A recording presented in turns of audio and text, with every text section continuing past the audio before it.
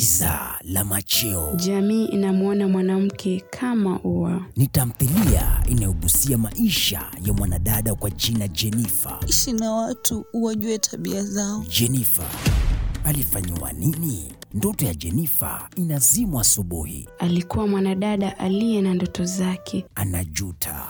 Najuta sana kuwapa nafasi waliovaa ngozi ya kondoo. Hasira zinampanda. Nachukia mwanaume. Huku mwanawe naye.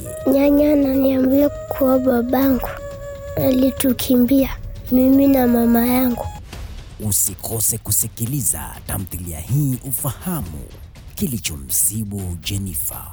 Tamthiliya ya Giza la Macheo.